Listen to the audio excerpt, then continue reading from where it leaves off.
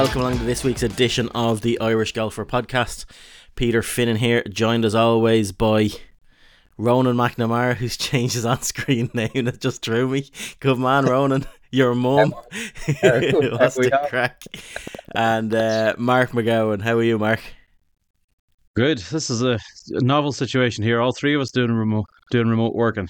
Yeah, exactly. No. It could catch on. Now. It's good. But no, lots to get through. We're a little bit late coming out this week because there was so much going on Monday. I know, Ronan, you were ready on Monday. You're giving it all that. But yeah, we had so much going on with new LIV signings and a lot of stuff happening. So we said we'd leave it a few days, let things flesh out a little bit and wait till we had the press conferences over at Pebble Beach and all the LIV announcements, just to really get stuck into what's been going on. So yeah, plenty to chew the fat on this week. Before we get stuck in, this podcast is brought to you in association with Concept Golf. Visit conceptgolf.ie. They're based up in Blanchardstown, so for all of your custom fit, if you have indoor simulation needs, get in, play a bit of game when the weather's so bad outside, or if you just want some general lessons. So Mark O'Mahony's the man to chase up there. They have a membership model. You can check it all out on their website, so conceptgolf.ie. But right, where do we start with this, lads? We have to start with LIV Golf. Yeah, a lot's happened the last couple of days. Obviously, golf's worst kept secret was Hatton was going to go to LIV and obviously join up with John Rahm's team. They're called the Legion XIII. So, God, that's just a horrific name. But anyway, and then Rory's obviously his 180. The man throws more 180s than Luke Littler does these days. Saying that the LIV lads should just be allowed back on the PGA Tour with no consequences. But like Rory saying that, I think if you read between the lines, it just shows that a deal between the PGA Tour and the PIF and the Deep World Tour is imminent. Probably could well be before the end of the week as well. Yeah, there's lots of stuff to chew the fat on. I suppose you're hitting the big one was Hatton moving. Like, he's been talked about for a long time. It was strange how it was received online. Like, it's mad being so American centric. A lot of the coverage that we get, like, they're kind of 50-50. Half of them are like, won't make a difference. Like, he's top 20 in the world. It'll make a massive difference, I think, on things. But what do you think, Mark? Well, I think, yeah, I mean, I'd say your average kind of European tour player around sort of or Hatton's ranking going, like, would barely even raise an eyebrow in the States. But Hatton's got that volatile on-course nature that's like, I mean, he's good to watch. He annoys me a lot of the time on course with his antics and everything, but I still enjoy it when the camera cuts to him and he is going mad and throwing clubs and swearing and sticking his fingers up at lakes and all that sort of crack. And a lot of the Yanks seem to really enjoy that. So yeah, I'd say Hatton going was a bigger story than somebody else of a similar stature may have been. But it's, I mean, again, it's, I guess, he's no surprise he's going. I mean, he's very close with Rahm. We kind of knew that, and anybody that didn't know that probably found it out around the Ryder Cup when they were kind of always paired together, and commentators would have been talking about how close they were and everything. So, I mean, once Rahm went, Hatton was kind of like the logical next domino to fall, really. So no major surprise. No major surprise, but like reading into the press conferences yesterday, I thought Justin Thomas was a little disingenuous with his, like, they haven't got their targets and it's not as big as they were making it out to be. Like, they have signed some huge names. They mightn't be huge in JT's, but like pretty much everyone they've signed, they're ahead of JT on the ranking. So I take what he said with a pinch of salt. Like, he's well down there, relying on sponsors' invites to get into this week's Makey Uppy event. But yeah, like, to get John Rahm, Tyrrell Hatton, Moronk, Lucas Herbert, even like a big one, Caleb Surratt is a big one for me as well. When they're going and they're targeting that sort of player at LIV and getting like the up and coming amateurs and stuff like that and putting them on contracts and putting them onto a good team as well. It all adds up really well, and I think it has been a really good off season for LIV when you just take those 5 players we've named out, and then you look at like LIV Golf Promotions. Yeah, they didn't get the big names they wanted. They got Kieran Vincent, who's joining Legion X, but then Samuya, that won the qualifier, joins the Cliques. And then Kazuma is the third one that got in on that. So they didn't get the big names they wanted on that, but they got some good storylines on Journeymen Pro, who are being around the block looking to do it. And yeah, like, it's, you look at other players that they're linked with, like they've got Hudson Swafford coming in, Laurie Cantor coming in. There's still a bit of talk around Anthony Kim as well on both sides. Like, there's no space for him in this event, but wouldn't surprise me if they go pulling the trigger on something else big as well. I think it's been a very good off season for LIV, and looking into like the AT&T in Pebble Beach, it's normally not something I would get up for or go out of my way to watch. I'd watch it for the golf course a lot more, but I'm more interested to watch it this year because I think they've binned off Bill Murray. So I'm happy with that. He's gone. And it's only a 2-day Pro-Am field, so you'll get a lot more golf viewable at the weekend. But I'm very interested to watch. Be interested to hear with you guys. I'm very interested to watch LIV at Mayakoba this week, just to see. Like, it's a big field. Yeah, they have a lot more big names there. And it's actually got my attention this time. Yeah, I wanted to see Anthony Kim announced somewhere in the middle of all this, but I agree with what you're saying, Pete. It's been a good sort of winter period for the lads over at LIV. Like, outside of Rahm, they didn't really sign any big targets, but if you're a European golf fan like we all are, it's been pretty bad for us, like losing Hatton, losing Moron, because I'm sure we will in the next 24 hours when that's announced, losing Lucas Herbert. Like, they're all good Irish Open men. You know, all three of them were very good to play in the Irish Open over the last few years. Like, while they haven't gone and got their big players, they're certainly stripping away at the, I suppose, second and third tier players, which, you know, leaves a lot of your mandatory run-of-the-mill tournaments going to pretty much nothing, really. They're almost unwatchable when you lose these types of players. So, yeah, look, will I watch LIV this week? Probably not, but intrigued to see how Hatton gets on, because like Mark said, I'll miss him. I was a big Tyrrell Hatton fan, if not for the golf, just for the antics. Yeah, and we've lost a lot of guys like that. But I suppose I don't think lost is a good word for like a Tyrrell, the way he's gone across.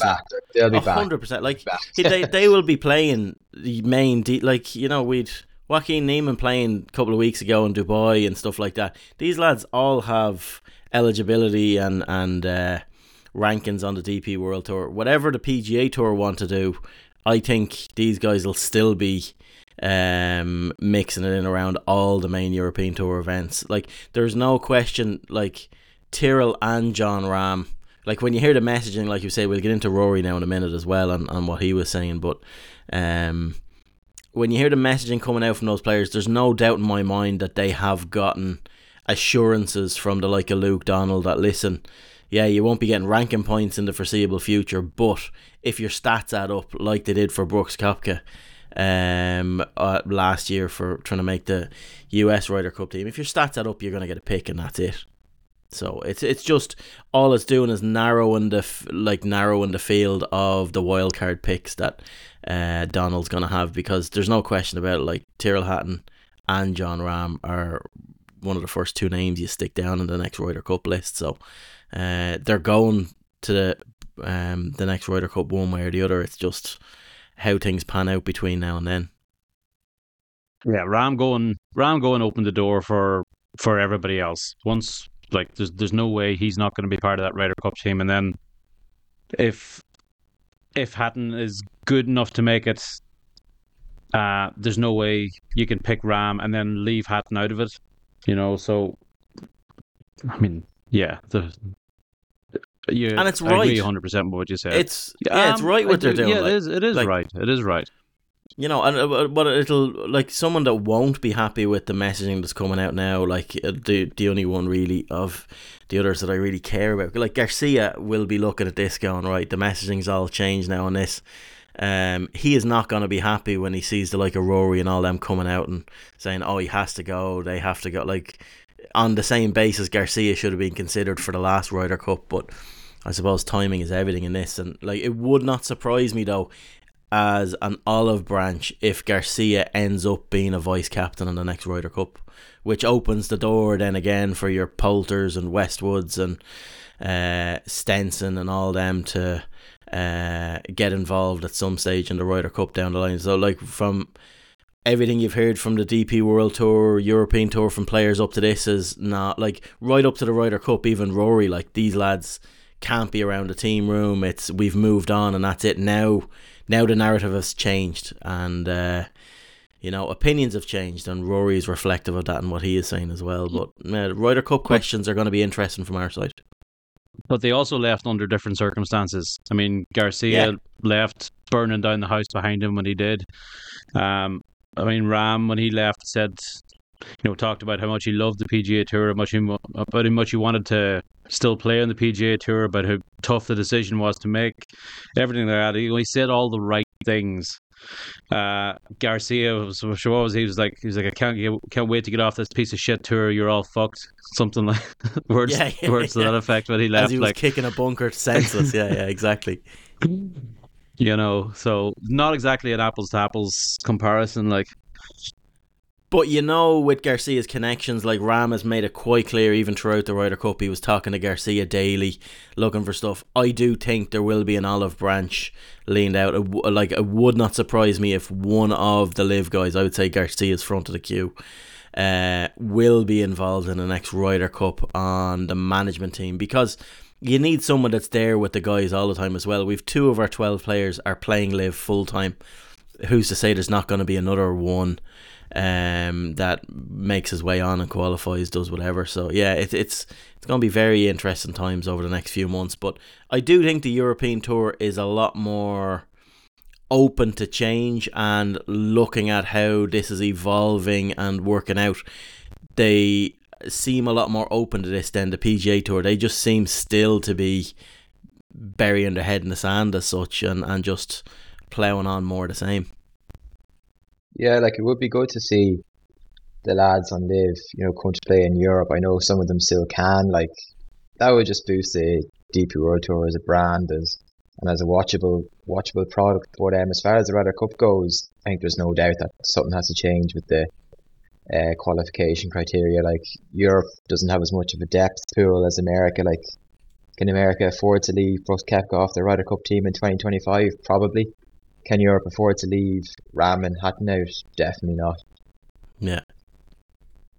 No, it says a lot as well. The ball frogs are dead now as well. Boston Common, that's the end of them lads. I think contractually, I don't think Lord Tyrrell can play for. I'm gonna call these the Thundercats now. Yeah, anyone that hasn't seen, so was it Legion 13 is the actual name? Legion 13, yeah. So anyone, I don't know, you're probably a bit young for this now, Ronan, but Mark will remember the Thundercats. And if you go look up the Thundercats logo, look up the logo, it's gas. If I had the video skills to go on, I was looking at the theme song last night, I'd love to be putting heads onto these lads and moving it around.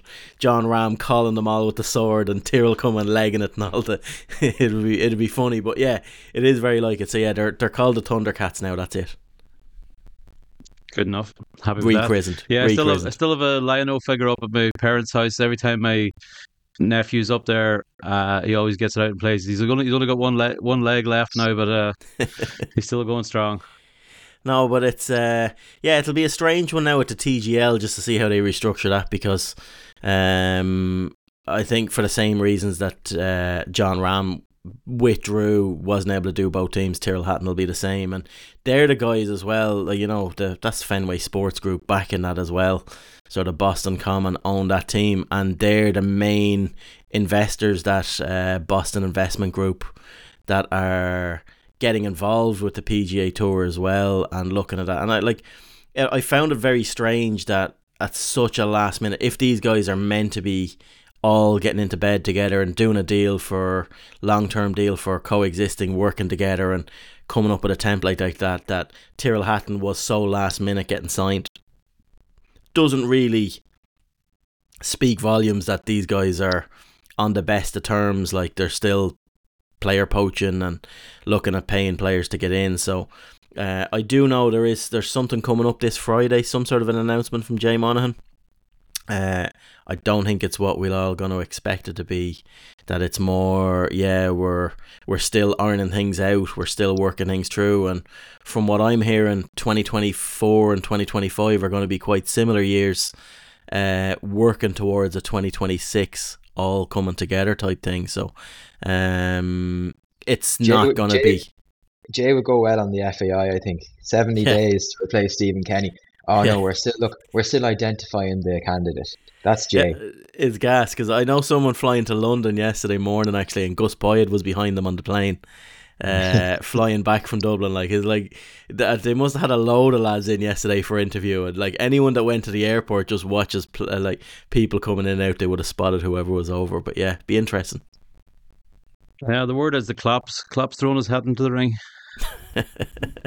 Don't mention the war. Poor Ronan, he's still crying. Still not over. I'm glad we got Monday's pod to be postponed. I could have a couple more days to mourn and reflect. You can get Stephen Kenny now. It'd be grand for the Liverpool job. It'd be fine. Get Stan.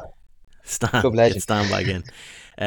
But no, it'll be interesting from a business point of view. Just hitting back on that. I think the PGA Tour were kind of gung-ho about trying to get American investment in behind, and not to have PIF coming in and pretty much owning or investing a lot more than everybody else. And they still seem to be on different paths strategically, the both tours. So I think LIV are just flexing signing a player like this. It makes more sense that they've come in last minute and took Tyrrell, who was, there's no question about it, was one of the top names on their hit list as well to get in the off season. So once Rahm was secured, so yeah, it's going to be interesting times. But I just don't see.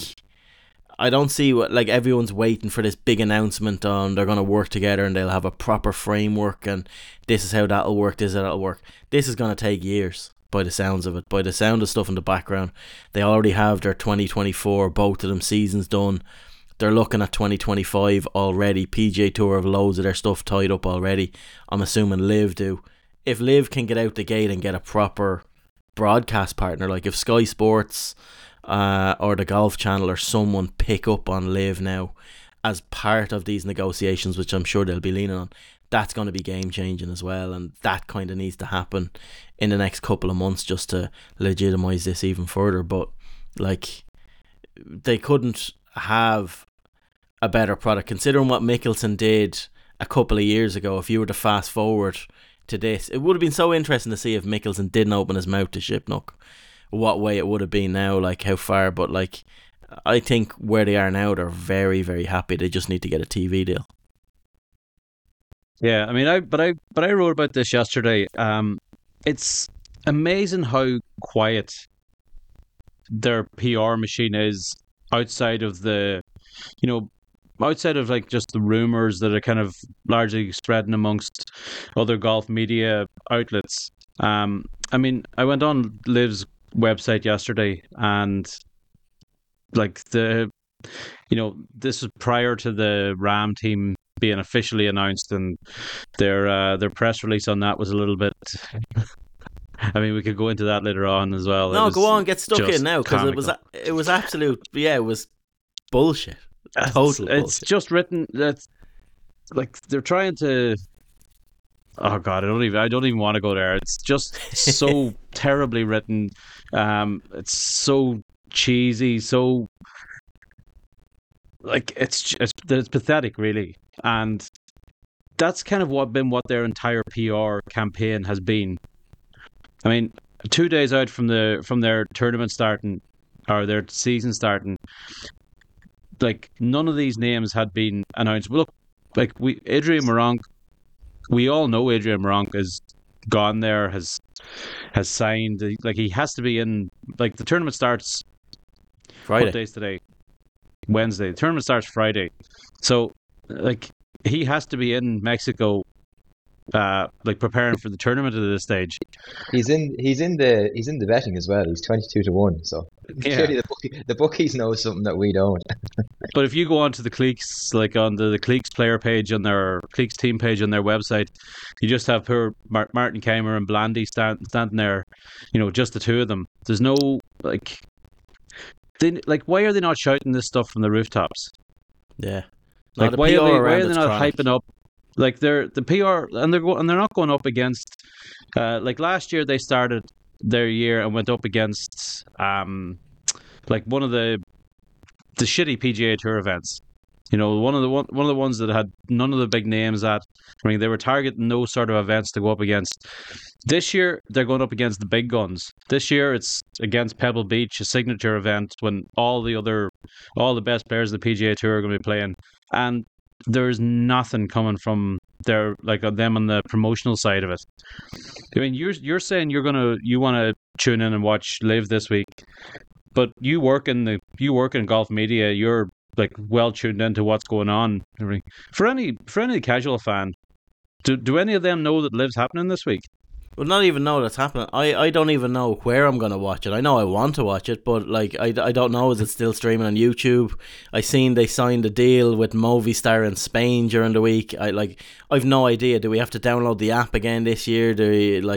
That's the missing piece of the jigsaw for them. But no, I agree with you. It's a PR shit show from LIV. Yeah. Like, it's mad that it's the first time they've reached a tipping point that the product is actually better than the marketing of the product now. And unless they come up with ways of getting their messaging better, yeah, people just won't be arsed. But I do think if they go about it the right way, they now have the field and the teams.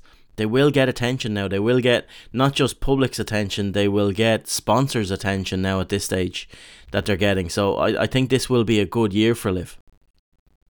But that's another thing on the, like, I mean, to get, like, they're talking about how much interest are in, you know, people are looking to invest in our teams. People are going mad for merchandise for our teams. And Jon Rahm didn't even have a team officially until yesterday.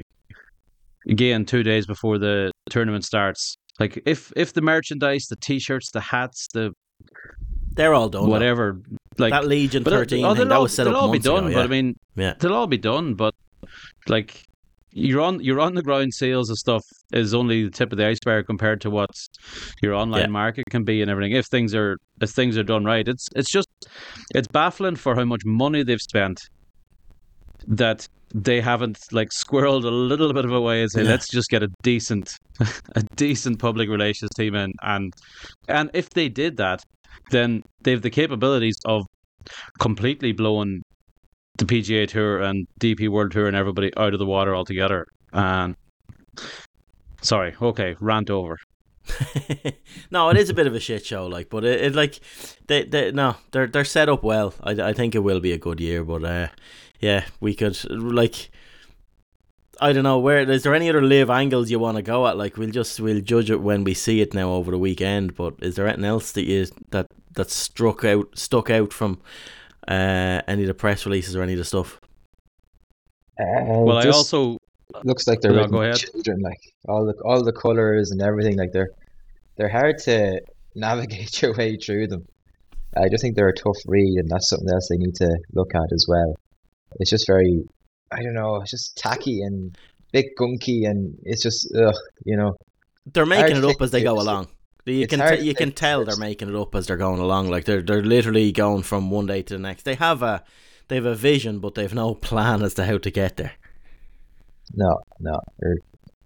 But in their third year, you'd think they would have sorted that out. Like, they're basics. Like, this isn't that hard. Yeah, no, I described it yesterday. Like, it's like they're operating on transfer deadline day. As is the only difference is there's no Harry Redknapp talking through the car window, and there's nobody waving around a blue dildo in the background. Peter Adam Wingy or whatever turning up at the gates of Mayakoba. Any chance of a start, lads? Right, we'll move on from the LIV stuff then. On PGA Tour, it's obviously signature event week, huge week. Before we look at that, we'll look, I suppose, back on the last week. It was pretty interesting tournament at Torrey Pines over the weekend. I watched bits and pieces of the highlights, missed it because I was over at the golf show in Florida, but yeah, it seemed like a crazy finish. Before you go, Pete, a bit of breaking news: Moronk and Lucas Herbert have just been announced by LIV, just as we're talking about it. Sure, we said that earlier on. It's gas. Shock horror. Shock Shock horror, horror, exactly. right. The PR machine is flying. Moronk, Moronk is going to the cliques, and Lucas Herbert's obviously joining the Aussies at Ripper GC. Yeah. Is this No, pod going out live? They must have been It listening should in be. and fucking hit. Clip this. We had them. Oh, But stop. no, last week on the PJ Tour, I missed the final round, unfortunately. But I did watch a good bit of the first 3 days, simply because there was a good European presence in it, which I found, very entertaining and very interesting. It drew me to actually watch it because this is one of the PJ Tour events which over the years has been pretty big, but this year wasn't because of the signature event going to the AT&T this week. So this was lacking a lot of star quality, but you got Pavon up there who obviously won, Nikolai Hogard, your man Stephen Jaeger, and Thomas Etri for I don't know how for love nor money is he ever going to win something like. But I just thought it was a potential window into what the PJ Tour could look like with the signature events going forward. Like you got your non-signature events that have always been big events, but now won't have the depth of field going forward. And now we've got the influence of LIV as well. So fields are getting weaker as they go along in these things. So I think there is an opportunity for the Europeans who got their PJ Tour cards to maybe do what Pavon did and start getting a win or two, because the opportunity is there. Like you're only competing against maybe one or two of the top players in the world, and then other players who are just at your level as well are going to be playing. So I think there is a chance for, unfortunately, I would have said Moronk before he'd gone, but there is a chance for the likes of Hogard, Pavon again, Bobby McIntyre to maybe go and get a PJ Tour win. Yeah, no, it was good to see it's good to see that they're actually getting so much. I didn't think the 10 cards that went over would get as much opportunity early. And like they've been up there, they've done really well. Like even though like a Nikolai, like another runner-up finish on the PGA Tour, but like he was in Dubai the week before and flew straight from Dubai out to California, and teed it up in this for event. a Wednesday start as well. Yeah, for a Wednesday start. That's like it is insane the globe trotting that he had to do to get there, and still has it to finish second. We were on for a Highguard 1-2 on both sides of the Atlantic at one stage, like with Rasmus doing well in the DP World Tour as well. No, but I'm very impressed. Like it was some of the shots that were pulled off were just clutch down the stretch. Like Pavon had it in his hands, looked as though he'd thrown it away, and then pulled some absolute worldies out so close. And these are names that like the American golf public, I'm sure, are well peeved off when they see guys like Nikolai and Pavon and Thomas Detry and stuff like that coming across and actually doing damage, because the way they look at the European tours, we're giving these lads 10 cards, but they're never going to feature in anything. Like they're not good enough, they're not as good as our homegrown players, but like there's a real international flavour that these guys are all going over there, and rightfully so. They're some of our top 10 players that are otherwise don't have a PGA Tour card that are going across and getting a chance to dual fight it out both sides of the Atlantic. But they're going in there and they're mixing it, and they really are going to do damage across the season, some of them. Yeah, it's funny. I don't think when the 10 cards were announced, you look through maybe 3 or 4 of the names, would anyone who watches the DP World Tour have missed Pavon going over to the PGA Tour? I don't think so, but now he's a PGA Tour winner, and you're kind of like, oh yeah, looking at the event in Bahrain this week, kind of wish Pavon was playing, really, to be honest, and Ryo Hitsatsune and Bobby Mack and these guys. So fair play to him. The third shot into 18 was outrageous, like under that pressure. So good on him. No, it was serious. Did you see any of the controversy about his lie on that third shot to 18? No, I didn't. I saw a couple of videos doing the rounds of him treading very close to his ball. Apparently, now the ball was buried in the rough, so you can't actually see exactly where his ball is. But he's walking around, and then just kind of takes an exaggerated big step and seems to put quite heavy pressure on. Like he wasn't walking in a normal fashion. Let's say he just kind of took a step out of his line and seemed to put a lot of pressure on it and moved away again. And there's a lot of the old Patrick Reed moonwalk around the ball. A lot of suggestions that he was just sort of fluffing his lie a little bit, or sticking patting down the grass behind it. A French sports person accused of cheating? Nah, never. No, it was a great win though, and like the Irish in the field as well. How did Seamus get on? All right, did he? Seamus missed the cut for Seamus. the fifth week in a row, Pete, at the Tory Pines. So fair play to you. No, I didn't. That's Like up I there. said, That's up there with Siwoo Kim now a couple of weeks ago. no, I meant I didn't mean result. Like injury wise, he's back playing. Like he took the previous week off. Like I didn't follow any of it, so I'm as new to that result as you. No, Yeah, look, it was a miscut for Seamus, a bit of a forgettable week. But look, Pavon may have got the trophy, but Larry stole the show. Let's be real, the albatross. Elbow. Albo. No, it was seriously good. But I did see Seamus Power that was introduced onto the PAC advisory board for. I don't actually know what they do. Like looking at the stuff, they kind of they advise and consult with the PGA Tour policy board and directors, headed by Jay Monaghan, on issues. So Larry stepped away from that, and he's stepping into that.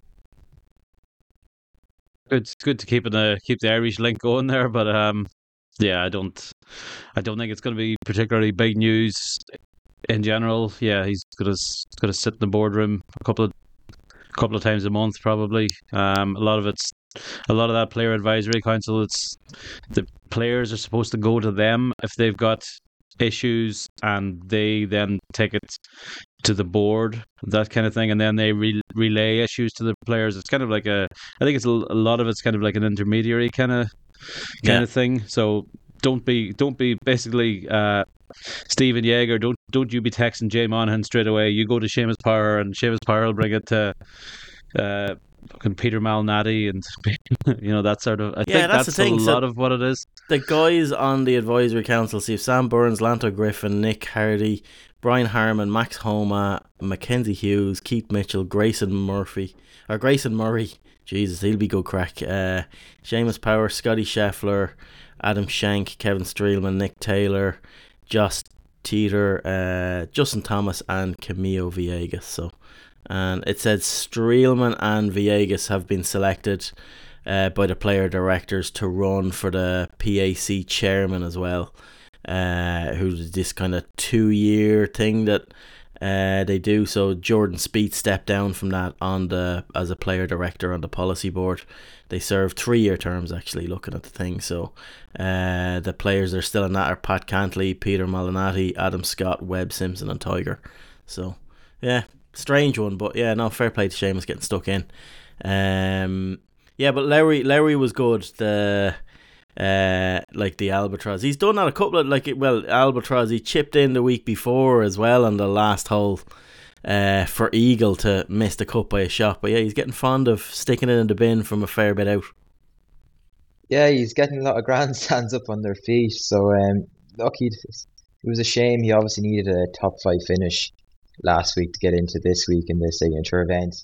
And after round 1, it looked like he was going to be in contention going into the weekend, and just never got going at all after that, which is, kind of how it's been going for him over the last 12 months, really. But hopefully, there is good golf in there, obviously, with the Eagle and the Albatross. So going forward now, he has a couple of events to play to get into the Genesis next month. So hopefully he can do that. Play his way in, yeah, exactly. On the DP World Tour then, we'd Torbjorn claiming another win. Yeah, this was pretty boring. I didn't watch a whole lot of this now, to be honest. But look, McKibben solid again, 16th place.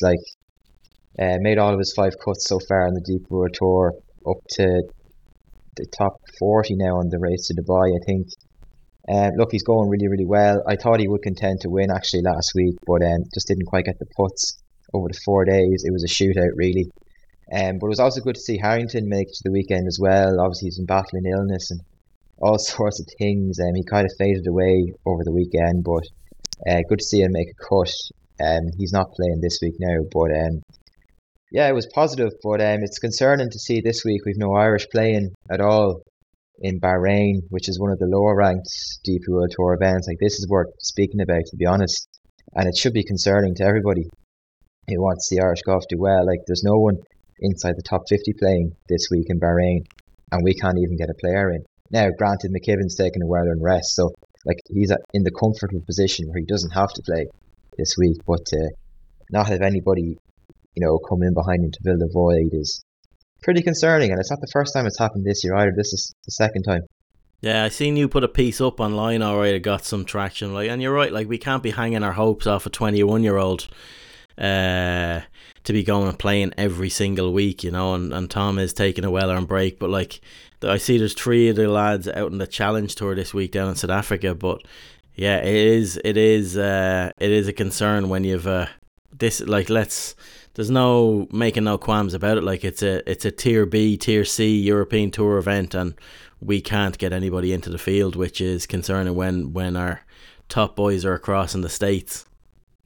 We're like a Division 4 team who can't get a win in the Tailteann Cup either. Less said about that stuff, the better. Not a good start to the National League. No, speak for yourself. We moved. And we're all Division 2 men. Yeah, we're all Division 2 men. I forgot that. Yeah, I forgot. Welcome down to Division 2, the man from Donegal. A crushing victory over Cork and Ballybofey. Yeah, Fortress Ballybofey is back.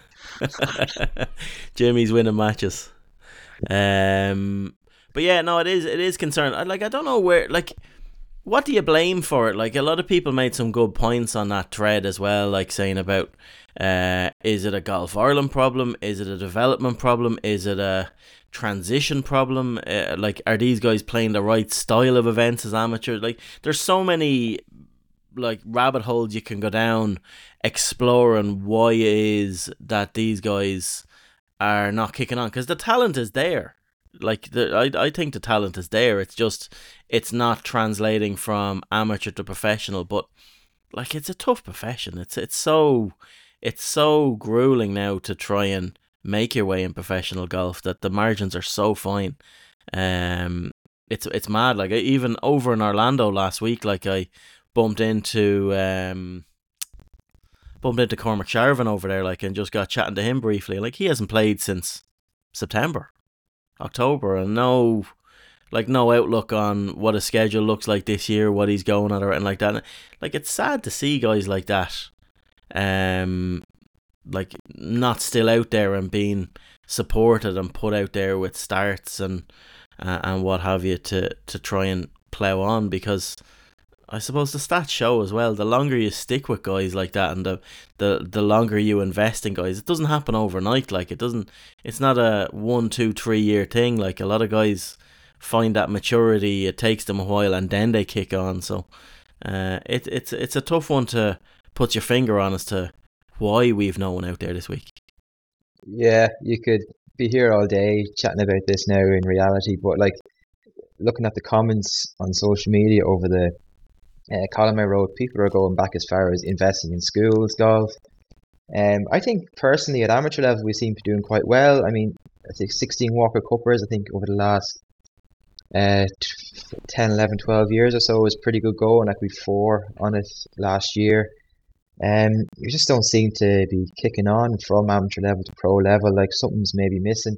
It is, of course, a lot harder now to make the grade, given that the European Tour, as it was known, is now the DP World Tour, and it's a world tour now. It's such a global game. Like, we have players from Scandinavia punching above their weight. The UK is still strong. You have South Africa, Australians. You have players from Asia now. So it's not like I'm expecting us to have 10, 15 players on the DP World Tour like we would have had a decade ago. But to not even have one player playing this week that's a real cause for concern. Yeah, and if there was a few good points made in that thread as well about, like, the style of golf we play as an amateur, be it the format, that it's like a lot of match play, a lot on links, anything can happen in that sense, and we should be playing a little bit more on the continent where it's more stroke play, parkland, and that's what 99% of the tour stops are. Like, professional golf is a parkland test. There's not really much links to be played out there. There's 2 events a year, that's it. So it's like, there was a lot of good points. Links golf, it gets you to learn how to grind out a score, but I suppose playing parkland golf, you learn how to shoot your 64s and your 65s.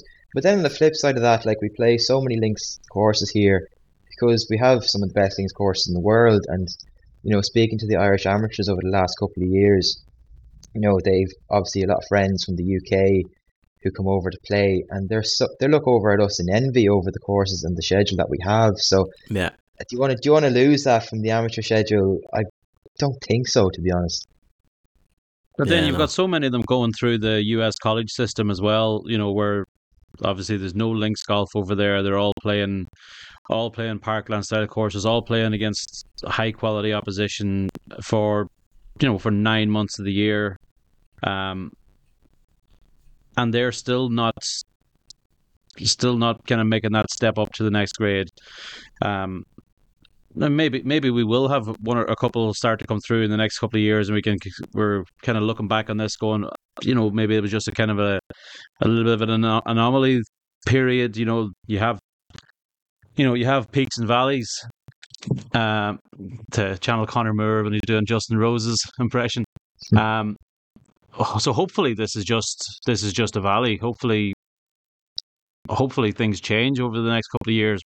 But I don't quite buy there's too much links golf on the thing and everything. It's now as maybe a minor contributory factor, yeah, but as a a major thing which needs to change, then no, I wouldn't agree with that. Yeah, I do. It definitely does, and I know you're working on stuff the last while, Ronan, as well. Like, the one common denominator across when you look at other countries and how they go about that transition, like, there's no question about it. Golf Ireland do an unbelievable job, and Neil Manship, what he has done and delivered over the last decade and a half has been phenomenal, like the success. But it 100% does need a link into the pro game from the amateur, and like whatever that is or how that comes about, like I don't know, I don't have the answers to that, but like we're pumping a lot of taxpayers' money into golf over the last decade, like tens of millions, and it just doesn't seem, it works on an amateur level, but it doesn't translate into new professional talent that is supported well enough to actually sustain something for 4, 5, 6 years until they actually find their feet. I don't know, we need to look at a more long-term model of, rather than the 2 or 3 years of the grant system as it is now. But there's so many players coming through. It's who do you pick? Who do you support? Who do you stick with? When's the cut-off point? Like, there's so many variables to it. And but it does need someone who's been there, done that, on tour, knows the pitfalls, to sort of join the dots and help these guys out on the journey that they're looking at, Yeah, like there's lessons to be learned for the next few years, because you'd be afraid that this could translate now into the women's pro game. Like, we've Lauren Walsh, who's obviously making her first LET tour start next week, I think. But we've a lot of really, really good young amateurs coming through in the women's game, as we all know. So I think there's lessons to be learned to make sure that we don't lose, those players when they go and turn pro as well. Yeah, no, there are some big problems to tackle, from both the elite amateur and into the professional ranks over the next couple of years. But no, it'll be interesting. But no, it was, like you said, good to see McKibben having a decent week and Harrington back into form on the DP World Tour anyway. So where do we go from here, lads? The best tournament of the week was on the LPGA Tour, lads. Don't know about you, but this was gas crack. Like, obviously Leona Maguire and Steph Meadow made the cut, didn't really feature at all. Move on. So I was watching the back nine on Sunday, and Nelly Cordes trying to get her first win since November 2022. She had a 4-shot lead into the final round, and then she just went to absolute pieces. Bogey, double bogey, bogey. Lydia Ko nearly puts it in the water, gets an outrageous bounce, sets up a tapping eagle on 17 to go 3 ahead. So I turn it off. I'm like, right, this is done. Watch the Sunday game, watch them all lick Jim McGuinness's hole for about half an hour.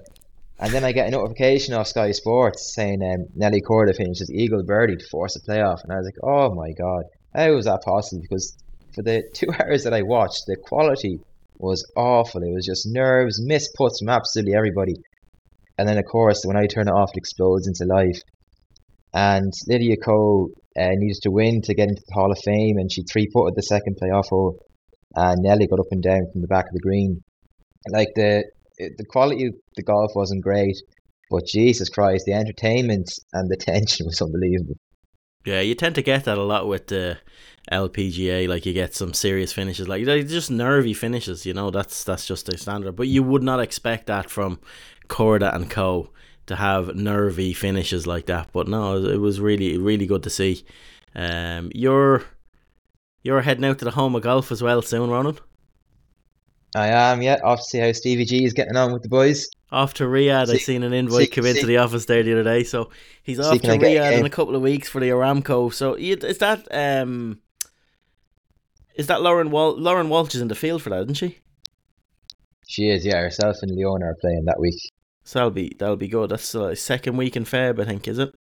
Second week in Feb, bit of sunshine. Haven't seen it in about 7 months. Off to Saudi Arabia for Valentine's Day. No better man.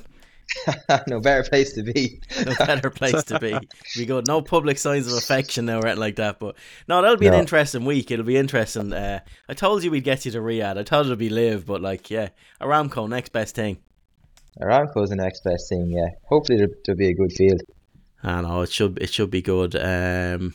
Right, there was on the amateur side of things, the octagonal match as well. We got close.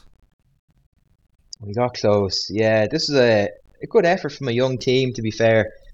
And obviously just narrowly beaten by Italy in the final. But there were some standout performances. Obviously Sean Keeling and Jack Murphy dovetailed well. Fionn Dobbin was kind of the star of the show on the first day. And then you had David Shield and Jack Hearn, the experienced guys, who really played well in the knockout stages. So look, second place, it's obviously, I'm sure they'll be disappointed, but for such a young team to go over there and acquit themselves so well was very encouraging.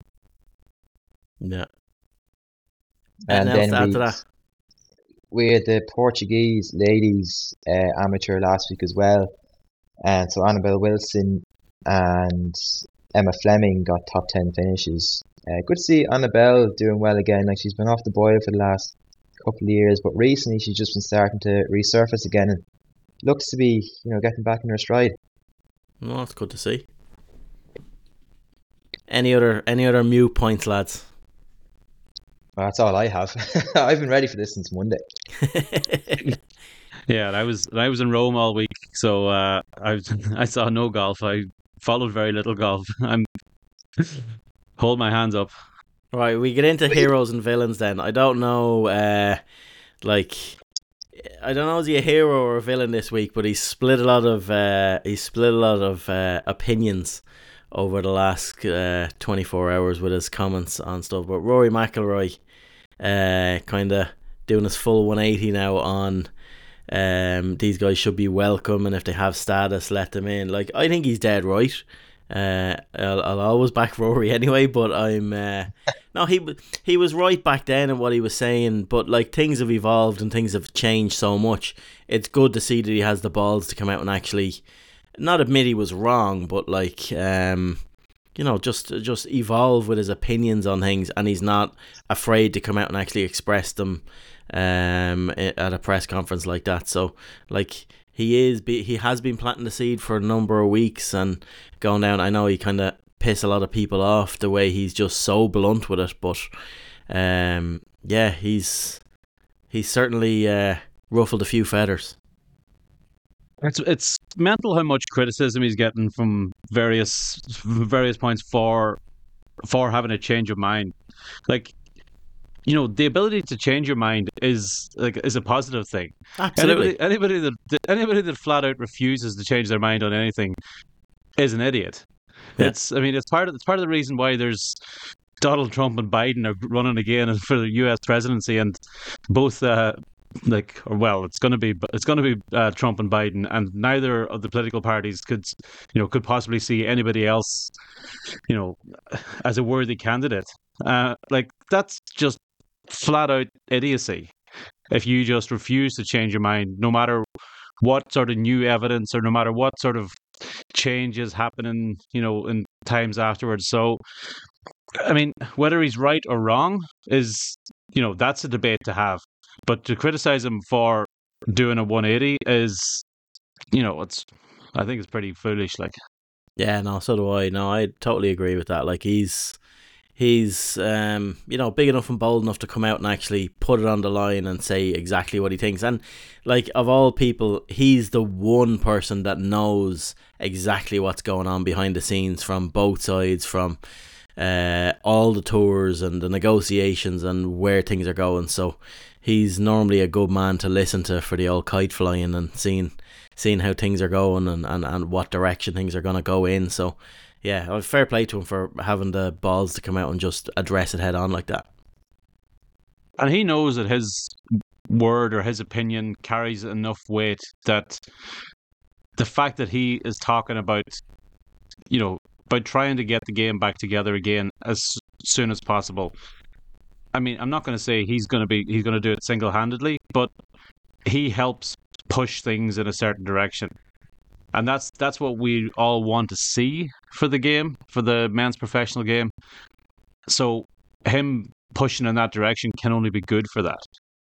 Yeah, no, he's a major part of it, bringing everyone back together, right? So, heroes, Mark. Right, my hero is Nick Dunlap for obviously listening to our pod last week and heard all the reasons I gave for him for why he should turn pro, and took my advice on board. Made the decision this week. Sent me a DM thanking me for the help and the asking advice. you for the 10 million. He said that it would be in his bank account the day after. Where's the 10 million? I turned pro yesterday.